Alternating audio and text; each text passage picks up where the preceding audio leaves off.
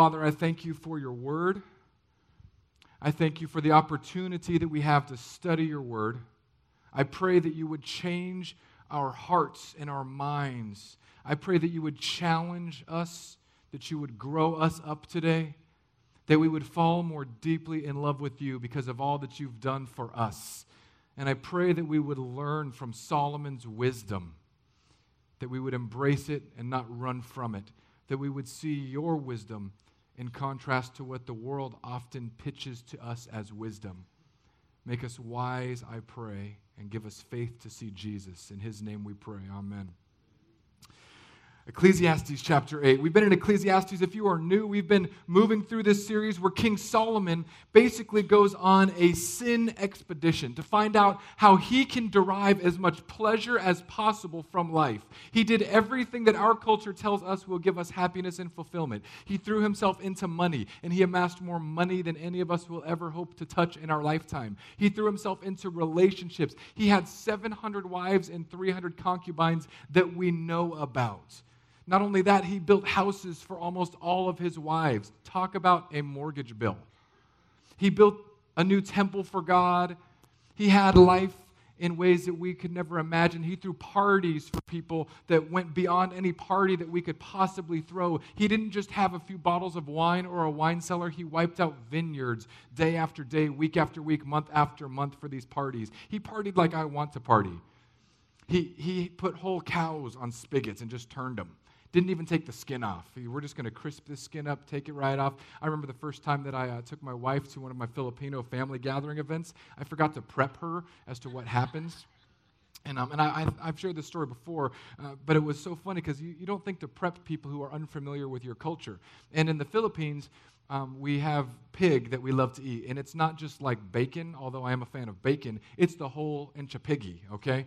And it's ears, face, and all. And we have this thing where as soon as grandma or grandpa said grace, all of the cousins my age, we charged for the face of this pig because all the crispy bits are there, the ears and the cheeks. So we charge it, right? But when you're on like a third date with your very, very Caucasian wife, or soon-to-be wife, or wife going to be in the future. So I'm there, and as I'm like tearing into this lechon cheek, I turn around with like pig grease coming down my mouth. And my wife is mortified. Why are there a dozen people ripping apart a pig's face? And then she later had it and realized that's the best part. Now, this is like small-time party. It wasn't one pig. It wasn't one animal. It was dozens, hundreds of animals. Party after party after party. And Solomon now is old. And he's telling us some things. Now, who here is just so excited to turn on the news and watch politics every day? Anybody? Anybody wake up, they're like, the joy of my life. Ooh, I told you I was going to yell this sermon. I don't need a microphone. If you could turn me all the way down, I'll Charles Spurgeon this sermon. This is something that Solomon is going to speak into in the opening part of this passage. After he's partied and he's tired and he's old, he says, I've got some wisdom about living with unjust rulers and kings. Verse 1, who is like the wise, and who knows the interpretation of a thing? A man's wisdom makes his face shine, and the hardness of his face is changed. I say, keep the king's command, because of God's oath to him. Be not hasty to go from his presence, nor take your stand in an evil cause. For he does whatever he pleases. For the word of the king is supreme. And who may say to him, what are you doing? Whoever keeps a command will know no evil thing. And the wise heart will know the proper time and the just way. For there is a time and a way for everything. Although a man's troubles lie heavy on him, for he does not know what is to be. For who can tell him how it will be? So here's what Solomon's saying. And now this is different for us because most of us have not lived under a king. I know some of us are from other countries. You may have lived under a queen. But as far as I know, there's no one in here that's lived under a king, and especially a king in this time. And what we have to remember is what kings were all about in the time of Solomon. Solomon was very close to the history. He was the third king in the line. So what you have in the beginning was God and his people. First, it was just two naked people and a god running around a garden eating mangoes. Things went bad. And then God had more people. And he had Abraham and said, through you, Abraham, I'm going to make a huge people that number more than the stars in the sky. And then they got into slavery. And then Moses took them out with the bow staff. And then they went into a land, and God said, I am your king, and I'm going to appoint judges, because you don't need an earthly king. I am your king, and these people will be my representatives on the ground. But the people didn't want to be their own people. They didn't want to be unique. So they said, God, we don't want judges. We want a king like the rest of the people around us. And God said, this is a bad idea. And they said, no, we really want a king. Give us a king so we could be like all of our neighbors. And God said, it's a really, really bad idea. But if you want it, here you go. And he gave them a king. That king's name was Saul. Saul stood a head taller than everyone else. He was extremely powerful. He was a warrior. He was attractive, a lot like me, tall, warrior, like an attractive. But then things went bad for Saul. Saul was anointed by God. And when people were anointed by God, nobody wanted to mess with that, because they had seen what happens when you mess with what God had anointed. Because they had seen what happens when they knew that the Ark of the Covenant was anointed, and when it was falling off of its little carrying case one day and a priest touched it, he was vaporized, because that was anointed. And the king was anointed. But then one day, Saul turned to evil, turned his heart from God. So David anointed another young man. We all know him as King David. And when we get caught up in Bible stories, sometimes I think we forget the gravity of these things and the reality and the humor in them. Because David was like the forgotten son. When the prophet went up and said, okay, God sent me here because one of your sons is going to be the king, the dad naturally brought out all of his Olympian warrior-looking children. And one by one, God said, nope, not big guy. Nope, that's big and dumb. Nope, that's medium and fast. Nope. And gets all the way down. And then the prophet says, Jesse, do you have any more kids? Because God said he's in your family. And this is how sad it is for King David. Jesse's like, I do have one more kid. He plays the harp and he's out in the pasture playing with sheep. And he calls in David, and God anoints King David, this hero of the faith who lied and murdered, this hero of the faith who walked onto his balcony, saw a woman bathing, wanted her so much, brought her to his house, impregnated her, and because he was such a hero of the faith, took her husband, tried to trick him into having sex with his wife. He wouldn't, because he was a man of valor. So then King David, this man and hero of the faith, sent Uriah to the front line to die. So this is David. This is the kings that the Israelites wanted. They said, we want a king. And God said, it's going to go bad. And then after David, Solomon was the king. And at this point in his life, I think Solomon looks back and sees the train wreck that he was. The relationships failed. The governments that seeped into Israel, the wives that he married to take in more money and amass more power, but they bled into the culture and they took Solomon's heart from God. And here's what Solomon says to do with these rulers. He says, don't just try to stand up to them and fight them. Now, I know this is different nowadays. One of the things I love about our culture is that literally, this is not figuratively, if a government is corrupt, people have now used Twitter to overthrow a government. Now, whether or not you're like on Twitter or Snapchat or Instagram, you have to admit that that's a remarkable thing. When the Egyptian government was in turmoil and the people literally tweeted their way to a new government. Now, they didn't have that back then. If you went against King David or King Solomon, it was one word and you were gone. And Solomon wants you to know, look, in the midst of your culture, obey those who are in power above you. And this is hard. This is very difficult for many people right now. I'm so glad that the Olympics are here. If you missed the video, there's an Olympic music video. And for me, I sing it almost like a worship song, and it fires me up. If you want to look it up later, it's just Google Rise Olympic song. And it was so powerful for me to be watching the Olympics with my son, Jackson. He's into them. I let him stay up till 11 o'clock last night, and I was getting all bleary-eyed, and Amy had long gone to bed, and that kid was zoned in. He's like, Daddy, I want to see the next medal. I want to see the next medal. I want gold. He's like, Gollum. And I don't know for sure why he got all fired up. I think because I had shared with him some stories. At one of my old small groups, we had a guy in our small group who had won the decathlon in the 2008 Olympics. He was a gold medalist. In 2004, he was a silver medalist. And Jackson didn't understand it in the youth group, in the small group at the time. And I said, buddy, this guy in 2008 was what they call the greatest athlete in the world. But Jackson was 4. He's like, give me some more pizza. But now that he's 7, he's like, wait, Mr. Bryan was that guy? He was that fast? He could jump that high? So now Jackson, he's asking me, Daddy, can I be an Olympian? Go for it, buddy. And he said, well, I'm either going to be a gold medal winner for shooting or volleyball. And this came out of nowhere. I'm like, why shooting or volleyball? Because I'm tall and I can shoot things. Sounds like a plan to me, buddy. I mean, he is in Florida now, so you don't know he's probably packing heat as a 7-year-old. Solomon wants us to acknowledge that beyond all the things going on in the powers of this world, we are to live in a way that proclaims the love of God to others. We are not to be angry, subversive, divisive people. In case you haven't figured it out, you cannot legislate morality. You can't do it with your own children, and you can't do it with other people's children. Every time you try to legislate morality, it causes people to buck up against the law. That's what the Bible says the law does. You give them a law, and they just want to break it. Do you remember the first time your parents gave you a hard and fast law when you were in junior high or high school? Everything my mom said not to do was like a green light. Ding! Do not date this type of girl. Green light. Do not walk across this. Green light.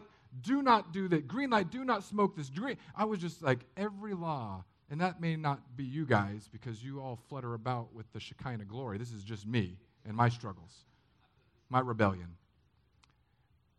But Solomon says, in the midst of all the laws and the rulers, just be wise. Don't try to necessarily buck them off. Do your due diligence as a follower of God and bring love and light and wisdom into the industries. It doesn't mean that we don't vote. It doesn't mean that we don't participate, but it means that when we do so with a personality on us, with a character about us that is wise and kind, not one that's abrasive and tearing down. Romans 13 has a lot about this, obeying those who are put in authority over you. 1 Timothy 2 tells us to pray for those whom God has appointed. And lest we forget, in Daniel 2, it tells us that God is the one who sets up kings and tears kings down.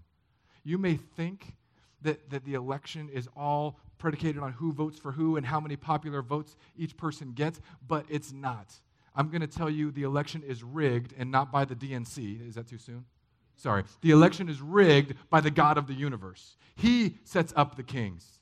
He's not going to be fooled by a few ballots here and there. And I'm so pumped, sidebar, to be in Florida, because every year in California, like the votes all go the same way. Every year, every proposition you just know ahead of time.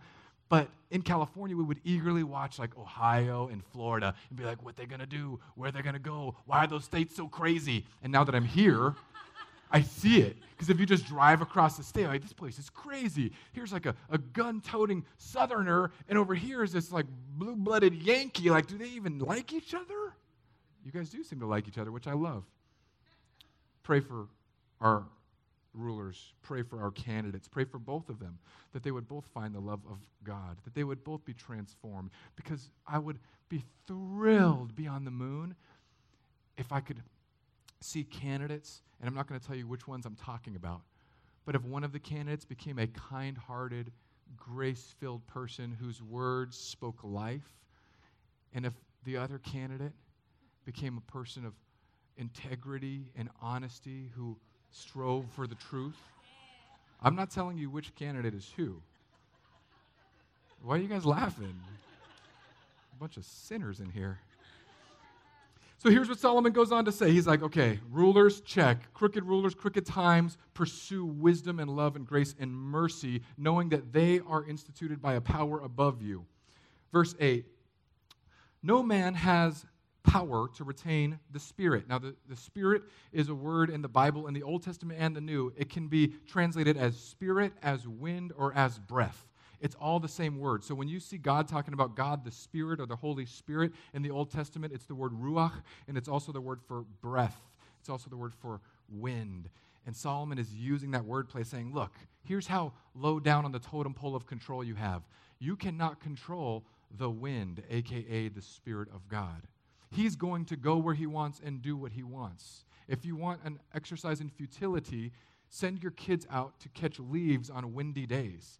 It's one of my favorite parenting tactics. Hey, buddy, every bamboo leaf you get today, a quarter. And I send them out there in a gale force hurricane storm. Comes in with a half a leaf. I'm like, sorry, buddy, that's 12.5 cents. You can't control the wind, nor can we control the power over the day of death. Some of us try. We've talked about this. Solomon threw himself into everything. And some of us, we worry about the external, the health, more than we worry about our internal character. This was a few weeks ago when Solomon said, be concerned with your name rather than your exterior appearance. Be concerned with your character rather than how much kale and oatmeal you can eat. Because no matter what happens, and I know some of you in here, you're like on the health train. You wake up in the morning, you have kale, oatmeal breakfast, you bathe in essential oils, you take multivitamins intravenously, you steer away from all things that have any sort of pesticides. You're going to die. Like either from all that crazy stuff, because kale is an unnatural form of dirty lettuce, or because it's just inevitable. So you're going to die unhappy with the taste of earth upon your tongue, and I'm going to die happy with a size 38-ish waist because I'll be sipping fine wines, eating filet on my deathbed. Okay, so you choose. We're going to get there, okay? We're going to get there. We can't control when we die, nor there is no discharge from war. When these kings send us to war, we're at war, nor will wickedness deliver those who are given to it. Verse 9. Solomon says, all this I observed while applying my heart to all that is done under the sun, when a man had power over man to his hurt. So here's what Solomon is getting at. When we leave men and women and we give them power, we will hurt each other. And we don't think that we will, because in our minds, everyone in this room has labeled ourselves as the nice person. If I said, are you good? 99% of the people here will say, yeah, I'm a pretty good person. But when you start giving people power and money and opportunity, all of a sudden, you begin to see the dark side. All of a sudden, when there's the opportunity and the ability, our sins can come out. And we don't need to look at that as a negative thing. We shouldn't say, well, if power and ability and fame and money, if these things make my sins come out, I should probably just be poor and be a monk forever. That's up to you. If you want to do that, kudos to you. But if you are living in this country, it's very difficult. So here's what you do. As you amass wealth and power in this life, and your sin rears its ugly head, learn to take a posture where you say, this is when the bad traits of my character come out. How can I bring the good news of Jesus to defeat that? Have you guys seen those black racer snakes? So these snakes, apparently they're everywhere in Florida. I've seen one in my front yard, and I tried to catch it. I could not catch that thing to save my life. It went into a bush, and it was a small bush, about this big. And I was like reaching in there, trying to find it, and I didn't find it. And someone told me yesterday, what you have to do is when it goes into a bush, you just step back, because the black racers, they'll stick their head up out of the bush like a periscope and look around. And that's when you grab them. And if you're a southern boy, you skin them and eat them. No, I'm just kidding. So this is what happens. All of a sudden you start getting power. All of a sudden you start having opportunity. And the serpent within you sneaks out. It says, hey, how can I hurt somebody else? How can I lift myself up and lower someone else down? It looks for opportunity to strike. And if you're not ready for that, if you don't know that that's going to happen, it will eat your life alive. One other thing that Solomon says there in the end of verse 8, he talks about how wickedness will not deliver those who are given to it. It is very easy to believe that a particular sin will free you from the current struggle of your life, whatever that is. We all have in our lives what I call miniature hells. They are these things that we want to escape, the bad moments. For some of us, it could be very identifiable. Some of you know off the top of your head, man, my job, that is my miniature hell. That is where I go that I don't want to be, that I'm angry. Everything about this brings out the worst in me. And then we seek something to escape it. Some of you, it's a marriage. Some of you, it's a relationship. Some of you, it's a closet sin, something that you've been doing, some addiction that you're harboring. Now, here's what I want to say. No matter what it is, using sin to defeat sin never works. Using something that is evil to try to combat something that is broken in your life will never work. Here's an example. This is an easy one. So anybody in here ever been anxious? Okay. If you're not raising your hand, you just lied. So now we've all covered the bases. We're sinning in here, okay? So anxiety is when we're not trusting in God to do what he's going to do and to be what he said he would be for us. So instead of being anxious, the Bible says, do not be anxious, but by prayer and supplication, make your requests made known to God. Anxiety can lead to depression. Anxiety can lead to bitterness. Anxiety can lead to anger. I promise you, my patience, if the wick is this long when I wake up, once anxiety hits, it's burnt down to the nub. It's ready to explode. It's a firecracker ready to pop off. Anxiety can lead to all sorts of sins. Now, here's what people do that I've seen in our culture to deal with anxiety. We try to simply medicate it with something that we can put in our mouth. And that could be anything from Ben & Jerry's Chubby Hubby to Jack Daniels to prescription medication. And I'm not against prescription medication. Just don't hear me say that. If you go to a doctor and they examine you and they say, this is what's going on, here's the imbalance, let's try this, I'm all for that. I am against, however, turning to whiskey to solve your problems or substitute beer, wine, et cetera, et cetera, et cetera. Because that never solves your problem. And if you don't believe me, believe Solomon, because he drank more than you'll drink.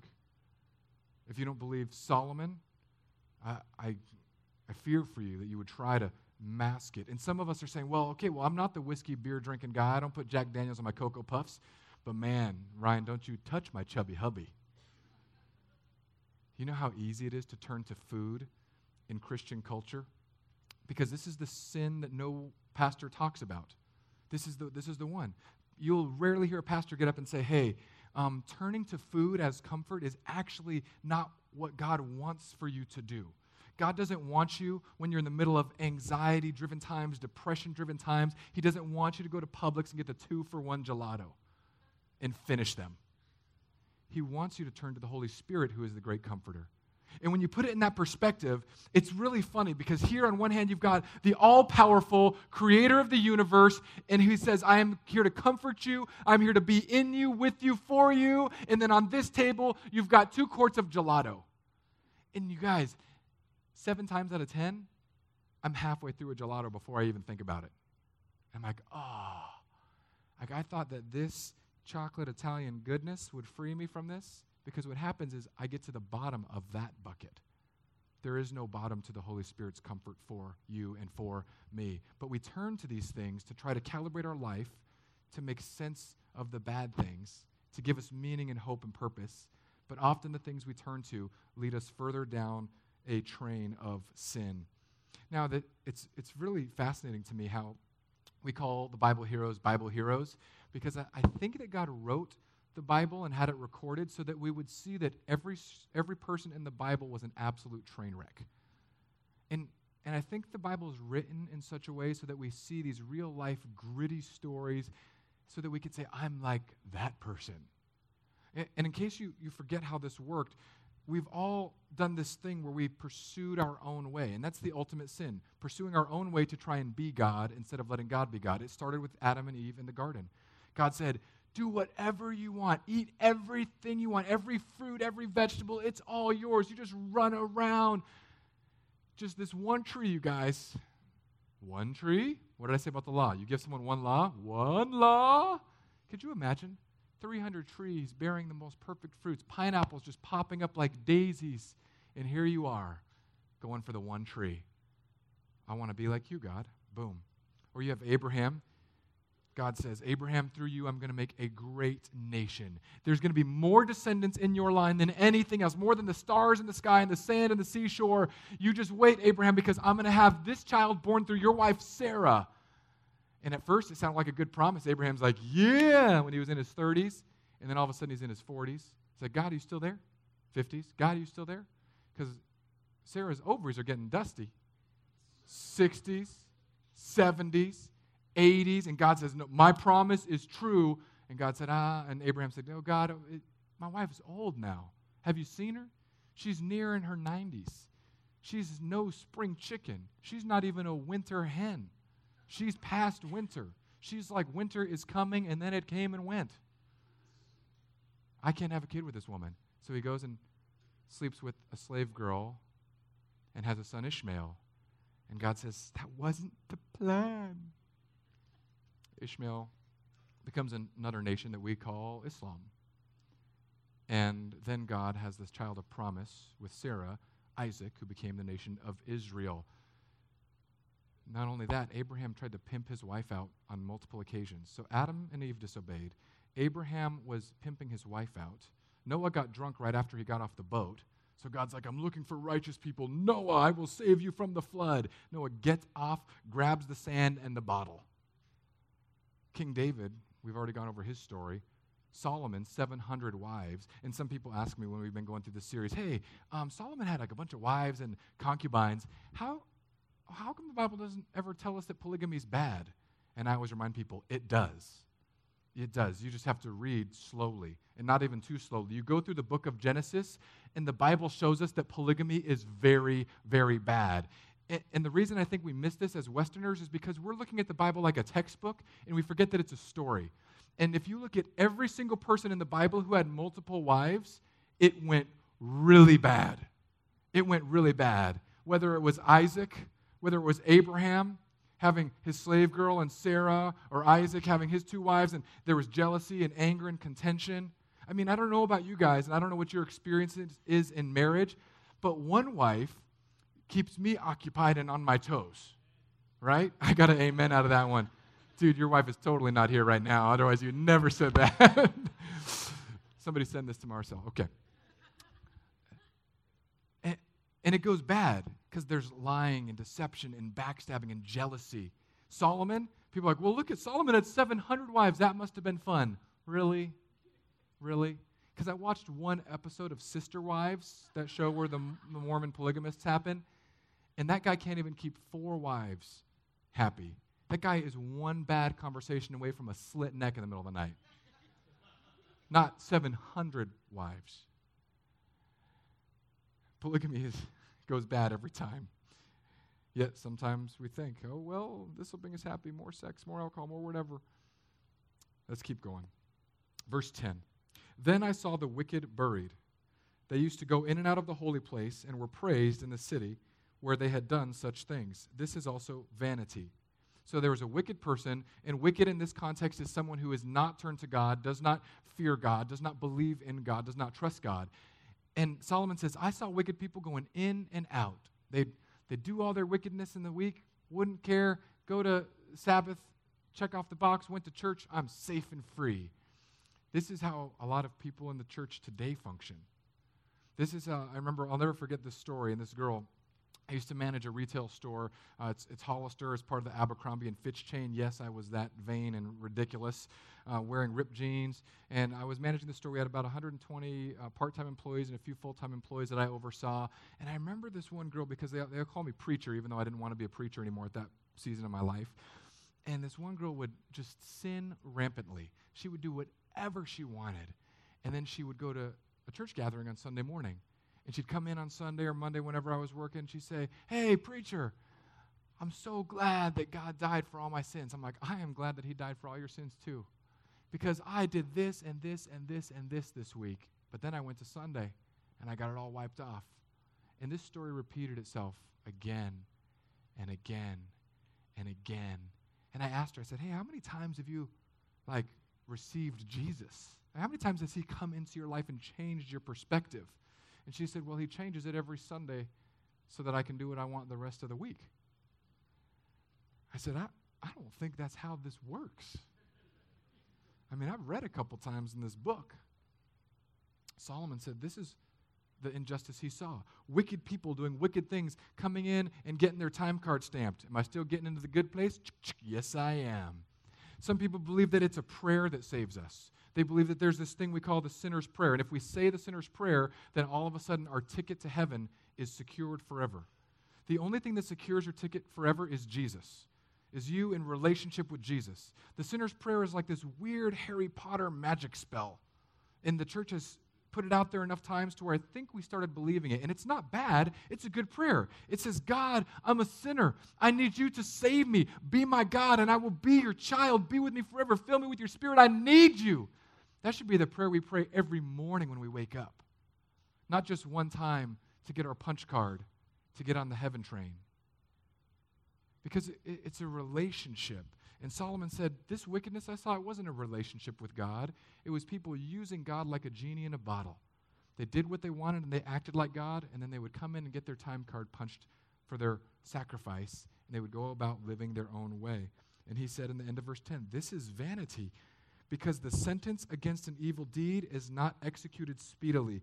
The heart of the children of man is fully set to do evil. So Solomon says the reason people do this is because God's not coming back quick. So we get waylaid, we get distracted. Now, if you think about the fact that one day, the King of the universe, who owns all things, is going to rend the heavens open and come in, and in that moment, he's going to raise dead bodies from the ground. Everyone who's been cremated is going to come together like a sci-fi movie of being rebuilt. People who have recently died are going to bust out of their boxes, and those who are followers of Christ on the earth are going to fly up like Peter Pan to be with Jesus. Now, this is going to happen one day. What happens is it doesn't happen today, so then we lose a little bit of interest. Doesn't happen tomorrow, and then all of a sudden the worries of 3 days from now begin to take over our thought that one day Jesus is going to rip the sky open, blow that trumpet, and end all things. And we get distracted because we're down here like, my unread email count is 980. And Jesus is like, I'm coming. Keep the light on. Be watchful. My mother-in-law used to run home every day from school because she was scared that the rapture was going to happen and she wasn't going to be with her mom. Like, that's how much thought that there was in this. And I don't know if it was a fear or whatever, but I'm totally getting my kids to do that. I'm going to tell them, like, hey, if your school bell rings, Jesus might come before you get home, so you hustle, boy. I just want them showing up in tears. Did I make it? One day I'm going to do the joke where you put, like, pants crinkled down and shoes at the bottom. Come on. Come on. Does that really surprise you after all you've heard out of my mouth? Like, seriously. No, but it's going to be funny. It'll be good Instagram. I'll probably get like 12 likes.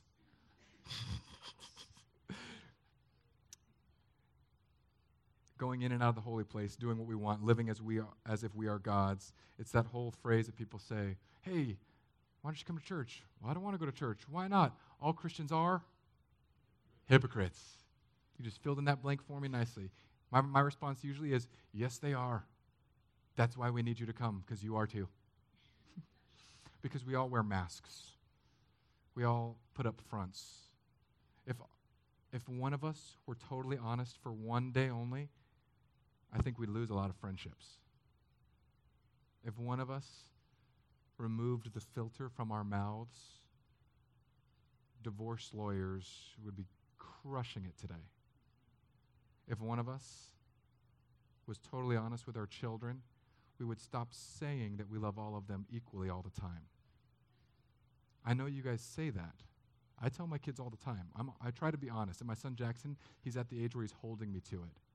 Because I've told him about some of the mythical figurines that we have in our culture, and I've told him from the time he popped out of the womb, this person's not real, this person's not real, this person's not real, because I don't want him giving all of the love that I deserve to other creatures and critters.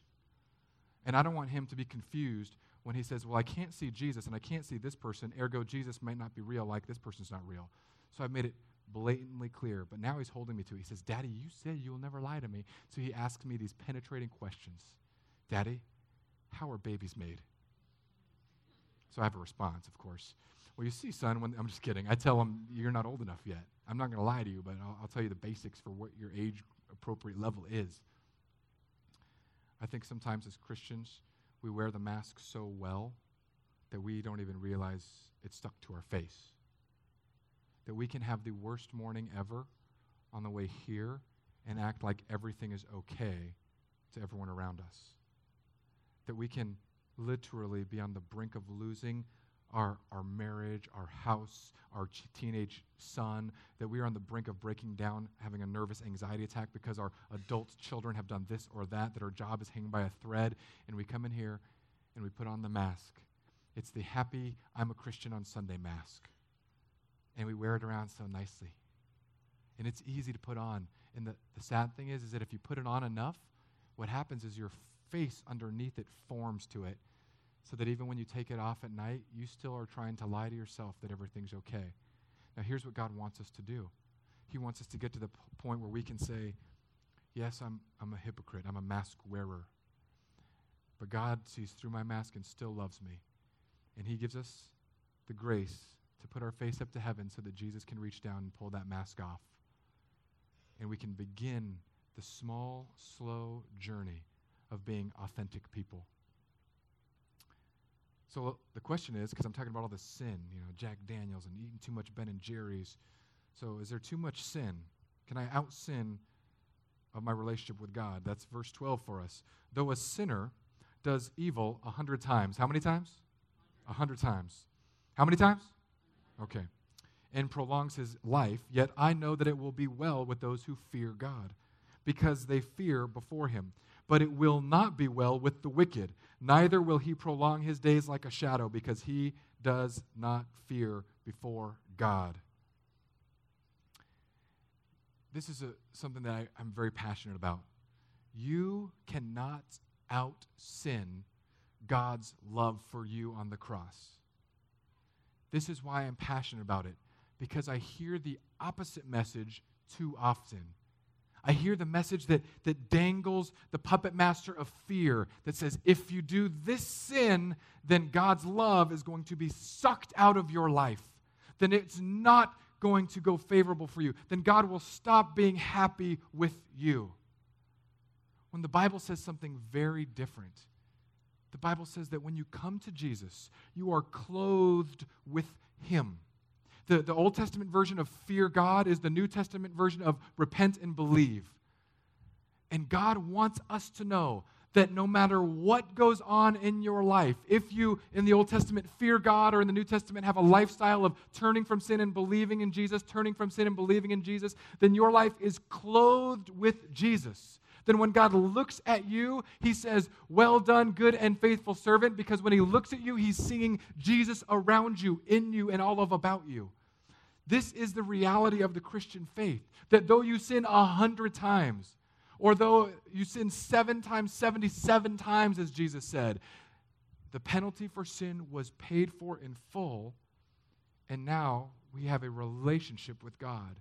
The Old Testament was the fear of God. God is king and priest and prophet, and we related to him in that way in the Old Testament. And in the New Testament, he is our Father, our loving Father. And he can be scary sometimes. I scare my children sometimes. I yell at my kids when they bolt into the street because I don't want them to get run over.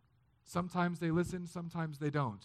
I use my dad voice. Sometimes God uses his dad voice with me. It's not because he's angry with me.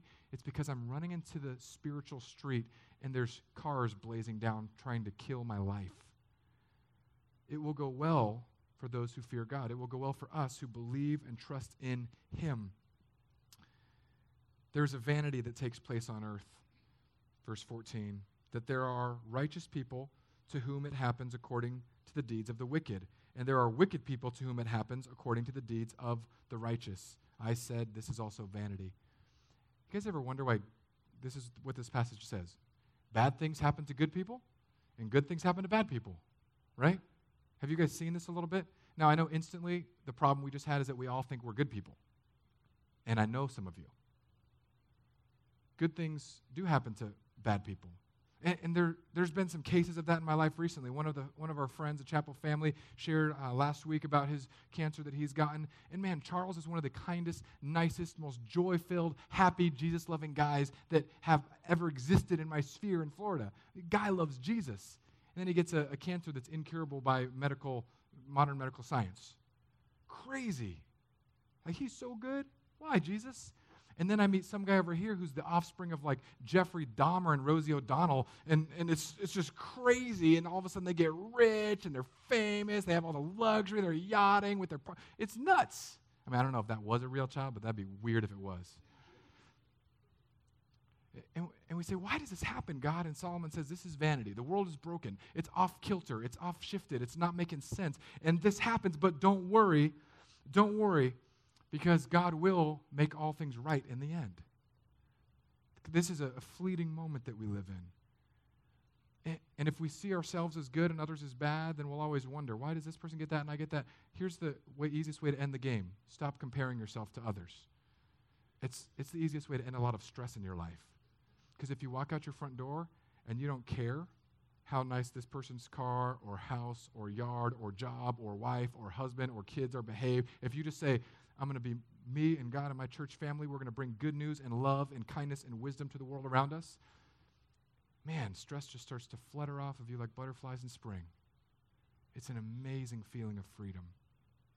And then lastly, Solomon tells us in verse 15, here's what he wants us to know. I commend joy. For man has nothing better under the sun but to eat and drink and be joyful. For this will go with him in his toil through the days of his life that God has given him under the sun. Remember, this sermon series is called Rise Above, because under the sun, it's a grim outlook. Under the sun, if you are not connected to God who is above the sun, beyond the sun, under the sun, Solomon says, hey, if you're here and you're not with God, just go eat and drink and be merry. Get your gelato, get your whiskey, get your wine, get your Cocoa Puffs, have your sex, do your relationships, get your fame, because it's all going to burn in the end. Now, I don't know about you, but this is one of the things that I love is either, there's an either or. We can either have joy and peace and satisfaction in a weird small measure for now, or we can come to Jesus and have it from now on. Now, I love the moments I've had with my wife. You know those special moments you have with your sweetheart, your honey boo? You hold their hand on a beach. Remember the first kiss was like electricity surging through the lips into your heart? And then it told your brain, this chick's going to marry you because she's relentless? Do you remember the first time you had a perfectly cooked steak and a wine that was paired with it by a sommelier? See how I did that? You can have that for now or from now on. You can say, God, I want to be in a relationship with you and experience what it's like to be freed from the pressures of this world and these mini self-salvation projects where I try to earn my way up to good standing, or I try to get famous enough or approved enough by this work or this relationship. Or you can say, God, I recognize that I can't do it and I need you to bring me into relationship. I need Jesus. And when we do that, our vocabulary switches to for now to from now on. Because from now on means some of you I get to sit down with 1,000 years from now. Let's not even go 1,000. Let's go 50 years from now. I'm planning on dying a little bit younger. I'm thinking like 70s-ish, because tall guys don't last long. So after I die, if you're there before me, please say hello. Say, hey, I went to the chapel, circa 2016. But if you die after me, then I'll say hello. Hey, I want you to come check out this guy that I met. I mean, he was a Hebrew guy, but he makes a killer Ethiopian latte. And if you don't think there's lattes in heaven, you need Jesus. And then we're going to go to this party, because Isaiah 55 tells us that in heaven there's fine meats and wines. And I know there's a different table for all of the other people that don't drink biblical wine. I think that's going to be the big cosmic joke. I'm going to be at the Presbyterian table because those guys know how to throw down a bottle of wine. And then my father-in-law and my wife are going to be at the Baptist table wondering why Welch's taste weird with a filet. I'll be like, hey, you sowed the seed on earth. That's what you get now, baby. I sowed my seed, you sowed yours. You made your bed, sleep in it. What are you going to pursue? The joy for now or the joy from now on? The joy for now means you get to be God for this much time. And the joy from now on says, I cannot be God. I need God to be God. I need Jesus in my life. And that changes your trajectory from this day forward, so that now we can become people who are driven to know God and be in relationship with him, so that we can become people who make this life all about Jesus. The simplest version I could put of what the chapel is about is to bring the love of Jesus to every street that we live on, so that we can begin lighting this candle, so that we can invite people to come and know Jesus. Part of the reason we got rid of cafes is because we're streamlining service times so we can make more opportunity especially for growth in the kids ministry area. Part of why we exist and why we do all of this is because we don't exist for ourselves. We exist for the world because that's who Jesus came to save. Let me pray. I'll invite the worship team and Edwin to come on up. Father, I thank you for your grace and your mercy. I pray that you would give us a mind to live for life in a way that is from now on and not just for right now. That you would give us a joy that is unshakable and a peace that surpasses all of the trials of our lives. God, I also pray for those in here who have been living for right now, who have been acting as if they are God and you are not. I pray that you would give them a very real and sobering moment to step into a relationship with a loving Father, one where you keep your eyes on the horizon waiting for our return. God, I'm so thankful that you grabbed a prodigal like me. I'm so thankful that you save sinners and that you save people who are entrenched in oppressive religion. Be our God and help us to live for the from now on. In Jesus' name, amen.